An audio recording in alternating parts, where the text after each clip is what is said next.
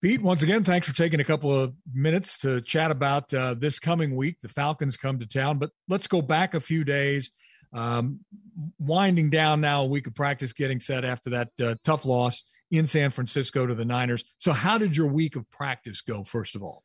Well, it was really focused. Guys felt really bad about the way we played. You know, we there was across the board, there was just a lot of stuff that got away from us. Those penalties were spread around to a number of places, and the errors. We made a couple, went the wrong way on a couple of runs. We haven't done that all camp.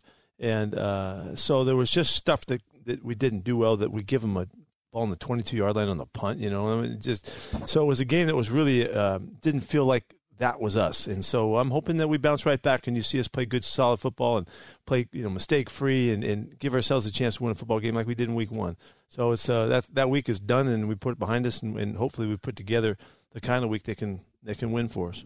Yeah, you said it was nice to get back to a regular week. I assume you meant just being on that regular schedule that you're used to with a game on Sunday, right? Yeah, we really haven't. You know, we had the big build-up, the couple weeks going into the opener, and then we have a short week again, and we had remember a Thursday week in camp, and then it was just I've been trying to fake it like we're on a regular week, you know, and try to make them think it's a comp Wednesday and it's a Thursday and all that, but this is officially it, and it's what's important about that is to capture the rhythm of the week so that we can find our consistency and make our performance consistent based on that.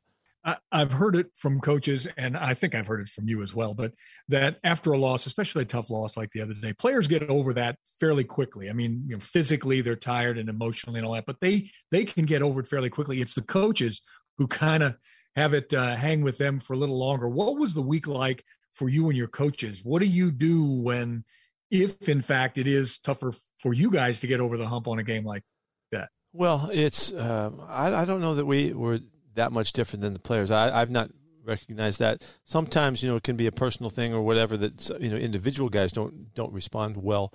But I just don't see it that way. But it's something that we have. That's why we have routines. You know, we have routines so that we can allow the rhythm of the early part of the week, and we get past Monday and we're on it. We know what happened, and then Tuesday is the day to let it go, and then Wednesday you come in and we rip on Wednesday. We really try to get their attention on Wednesdays. That's why we have, you know, all the competitions and the things that we do to get back to practice in football, discarding the what just happened one way or the other. And, you know, we've been at the extreme. You know, we had the opener that was a challenge to handle. I might have mentioned it to you then that it was such an exciting win, fans, the whole thing. It was just such a, you know, Monday night and all that. We needed to be good at that, and we weren't good enough at it. We didn't handle it well enough because our performance didn't show it when we went to San Francisco. So now we come off a loss. It's the other end of the spectrum, but yet it's still the distraction factor that we're trying to control. And so we'll see if we get it done here. And it's important for a young team like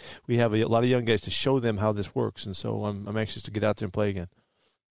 Part of that, showing these young guys how it works, is making the corrections that need to be made. And you've said, I know Clint said this week as well, that sometimes it takes a little tough love, but you have to tell players they have to be convinced about the accountability and all that. And he said with the tough love part of thing with a coach, the relationship between the coach and player has to be strong to be able to do that. You've got a lot of assistants who, it appears to me, have that relationship with their players as teachers and as men. Well, it really is at the heart of the culture that we've tried to live by here. You know, is that it is a relationship-based organization, and that means that we really care about these guys, but we care about them so that we can also take them where they're capable of going, and we don't have to hold back or pull punches or you know, try to go easy on them. So we've invested a lot in them, and we care a ton about them so that we can get there to the real essence of how things go. And the point is just so that you can communicate. It makes sense. They know that you care. They know that you still love them, but yet you're kicking them in the butt. And that's just what it is. So that's been a really important part of our program. It's been, I think, a marker of consistency for us over the years, that we can get through the stuff and we can find consistency that makes us different than others. I've been asked by a lot of people, when you and I were playing back in the day, you know, coaches could kind of chew on our butts, and that's just the way it was. And then you get going. Do players still respond in the way you want them to, even if, You have to be a little bit tough with them sometimes. Well, that's why we have to know who they are and know how they respond, because not everybody reacts the same, And so some guys need to be kicked in the butt, and some guys need to be hugged up, and everybody needs to be respected. And so that's where we have to find out how to do that and manage each guy. That's why it's so important for our coaches to know our players so well, so that they can really maximize the relationship. And sometimes some guys we're hard on guys the whole time, and that's kind of the way it is, And then you hug them up after they do great, and then you get back on their butt again, And so, but we've found that if we invest in the relationship, then we can take it wherever we need to go, and then it's on us to do a good job of doing that. All right. Let's talk a little bit about the guys that are coming in town, the Falcons. They're a hungry team. They're 0-2, and they come in a different team than they've been, in fact, for the last, 13, 14 seasons, because Matt Ryan is no longer the quarterback there. So it appears that they have really kind of changed that philosophy somewhat from what they used to be. What do you see out of the Falcons? Yeah, I've noted the transition that they've made from Matt to Marcus Mariota is really just obvious. That they knew who they had. They knew the style of play that he could bring them hopefully their best success, and they changed in that the quarterback is now a focal point of the offense in terms of his designed runs, and his concepts of getting outside the pocket and all of that are really apparent. So, it's not stuff you saw from the Falcons for years, So it's a really good job of coaching staff and them, playing to their personnel, and they're difficult. They cause problems for us, and we really have to work hard to get this right. That said, they have some pretty good guys who can catch the ball. Pitts is one. Patterson now is coming out of the backfield, but he was a receiver and still is to a great extent. So they've got some weapons. Yeah, I think you're going to see, Rapes. He's going to surprise you how he looks at a running back. Now, he's the tallest running back you've ever seen. He's like 6'4" something, but he's it seems like he's 6'4". Maybe he isn't. I don't know. He seems so tall. And he's wearing that big 84 back there, so it's just unusual. And they still use him as a receiver. They'll shift him out of the backfield and do things with him, but that's not his focal point. His focal point is carrying the football, and man, does he run tough. And so their group is a good group, and they're coming downhill. They try to stretch and get the ball on the perimeter when they can, and to use that speed. And that complementing coming off the quarterback threats, too, makes it a really difficult offense. What does that mean for your defense? What do you have to do this week to slow them down that you maybe didn't do, or you have to do better from a week ago? We need to really be on scheme. We need to be really scheme ready, because the guys have to be in the right place when the quarterback is an option player.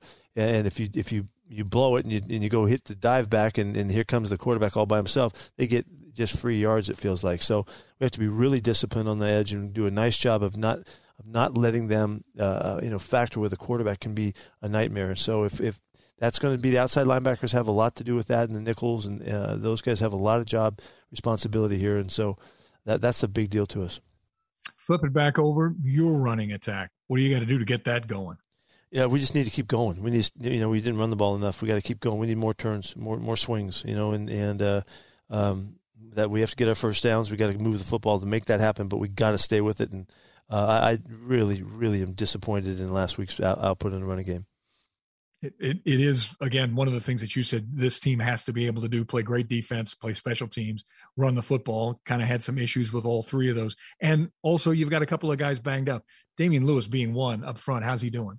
He practiced yesterday and got some work done, so that's a really good sign that he's going to be available for us. We got to see how he does today. See if he comes back and if he can get his work done, and there's no setback from the Thursday work, and so we'll find out. Cody? He also went on Thursday, and we'll see him. Really, this kind of the same evaluation. You got to see how they respond to the work that they undertook the day before. Pete, good luck this week. We will see you in our pregame chat. Have a good practice today. Yeah, we can't wait to get back in the Lumen. That was such an event last time. I'm hoping we can get them up off their seats a little bit and have some fun with it. I'm looking forward to it. I'm sure you will. Thanks, bud. Okay, see ya.